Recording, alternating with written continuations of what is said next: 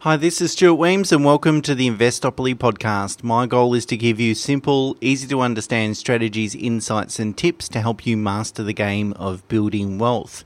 And in this episode, I'd just like to talk about how do you know if your accountant is missing valuable opportunities? So how do you know if you have a great accountant or maybe a not so great accountant? And the difference between the two can be significant. I guess not only is tax one of your single largest, biggest annual expenses, and probably will be for at least some period of time, at least until retirement and maybe beyond. But a great accountant should be able to proactively identify other financial opportunities beyond just tax savings. And typically, the more complex your financial situation is, so that is if you're self-employed or running a business or have different entities like a family trust or self-managed super fund, then the more you have to gain from having the right accountant. Conversely, if your situation is ridiculously simple, you have a PAYG job, no investments, no tax deductions and so forth, then really, to be honest, having an accountant or even a good one or one at all is probably neither here nor there.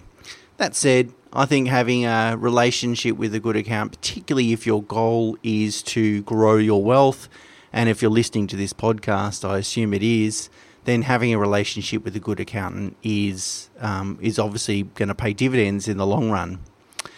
Look, it's difficult to tell whether your accountant is proactively identifying all the opportunities available to you because the reality is you don't know what you don't know, obviously, until you know it. So ascertaining whether they've identified everything can be a difficult thing to do, but I think there's some common traits or behaviours that not so great accountants exhibit typically. And whilst on the face of it, these things might not be massive deal breakers, they tend to be pretty good indicators of whether their lack of proactivity extends beyond just the thing that we're talking about, extends beyond to things like not identifying opportunities for you, which can be quite costly. So I've got a list of 8 behaviours or traits that I'd just like to share with you now. And if your accountant is ticking some of these boxes, maybe it's something you need to look a bit closer at. So the first one is that a common complaint is that they take too long to respond to your calls and emails, that is your accountant. And lack of timely communication causes 2 problems. Firstly, it suggests that they've got too much work, that they're either understaffed or have poor organisational skills. And regardless of the answer, none of those things are going to be good. They're not going to serve you well. Because if your accountant is constantly under pressure to rush to the next job, they just won't have the time and space to sit back after they've looked at your situation or completed some work for you, sit back and have a think about, is there anything else that we've missed here? Is there anything else that this client could be doing? And they don't necessarily need to come up with the answers. In fact, as Jim Collins says, author Jim Collins, he says, great questions are better than great answers. But if they're constantly rushing to the next task, they're not going to have the time and space to do that. Secondly, it's going to discourage you from seeking their advice.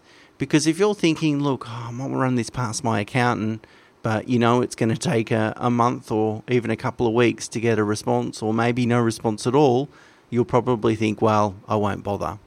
And that's not a good outcome because clients running things past us give us the opportunity to identify opportunities.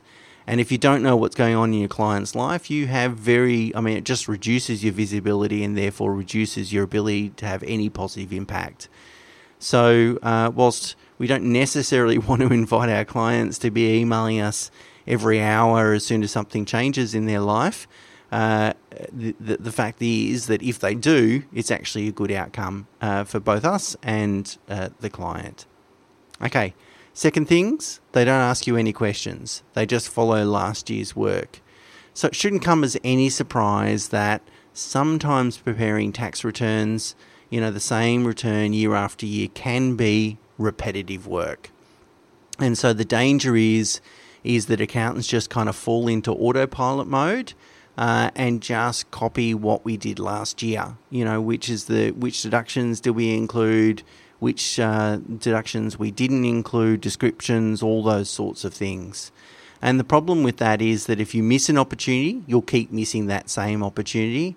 And also, if you make a mistake, you'll keep making the same mistake. So to combat this risk, good accountant firms do a couple of different things. The first thing is they regularly rotate staff through clients. So they don't have one person preparing that client's return for 10 years in a row, for example.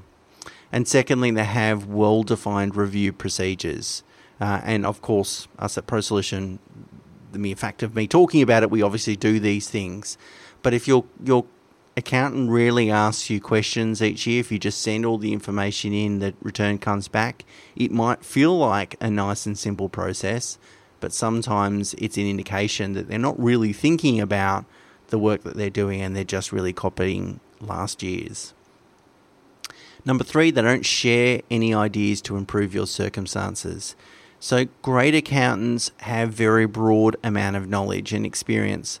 Of course, in things like tax planning, which you'd expect, but also their knowledge and experience extends to investments and superannuation and business acquisition and optimization and insurance and all these sorts of things. And they've learnt through observing lots and typically hundreds, sometimes thousands of different clients over many, many years, sometimes many decades. And so it puts them in a really good position to identify opportunities for their clients. But the process to do this must be embedded in their processes and systems.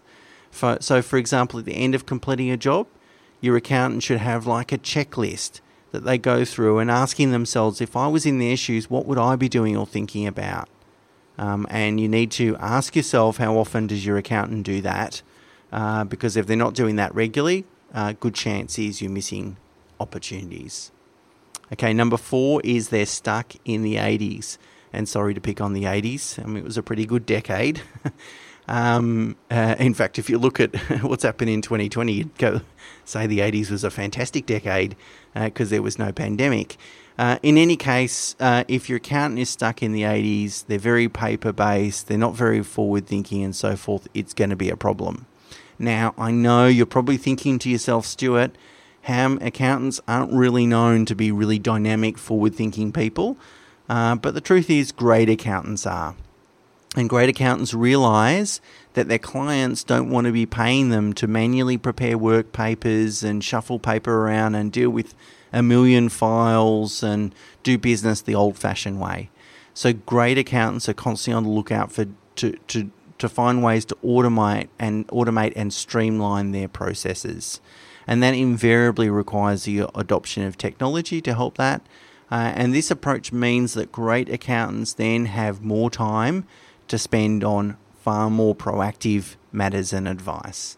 So if your accountant is paper-based, resist the temptation to adopt technology, even just basics like email and those sorts of things. If they're stuck in the 80s, then they're probably always going to be stuck on that treadmill of doing things the hard way, and it's probably going to be difficult for them to find the time and space to be able to start thinking about you, their client, from a proactive perspective.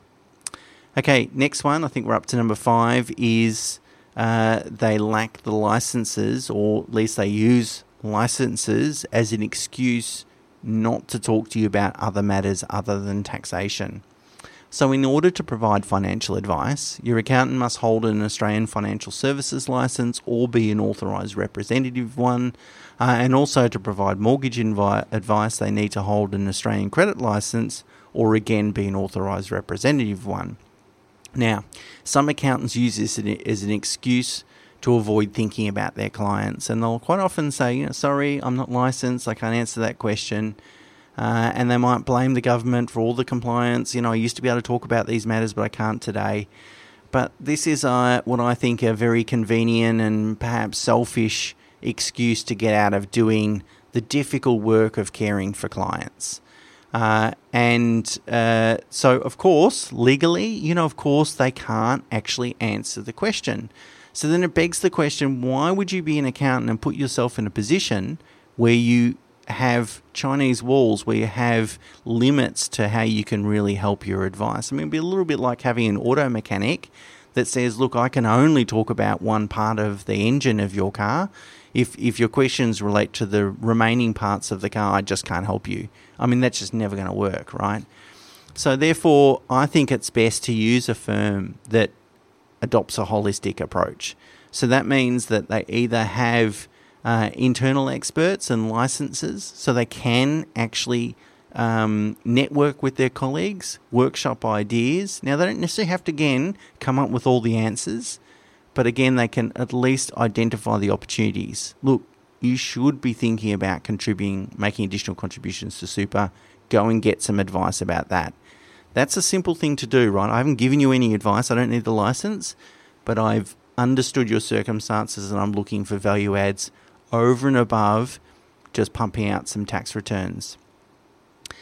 Some firms will have alliances with other businesses. Look, that's just as good, but you really want your accountant to be networking with other suitably qualified, licensed and experienced professionals so they can uncover strategies for you. Unfortunately, however, this type of generous work is not all that common. Okay, which takes us on to number 6. They are not investors themselves. So a person that has a natural interest in investing and building wealth themselves will make a better accountant. It's because it's likely they're going to spend time, particularly their personal time, thinking, researching, educating themselves about investing, partly because they enjoy it, but also partly because they can apply it to their own personal circumstances. Now, of course, they might be doing it for very selfish reasons, that is to build wealth themselves, but it's a mindset and it's going to help them dealing with their existing clients. So if your accountant has a high level of intellectual curiosity about investing, and I'm talking also about having a broad-based strategy or in particular investing in things that you like investing in, then that's going to help you because they're going to be able to share ideas and or personal experiences. Number 7 is that they become too tax focused, which ends up costing you more money.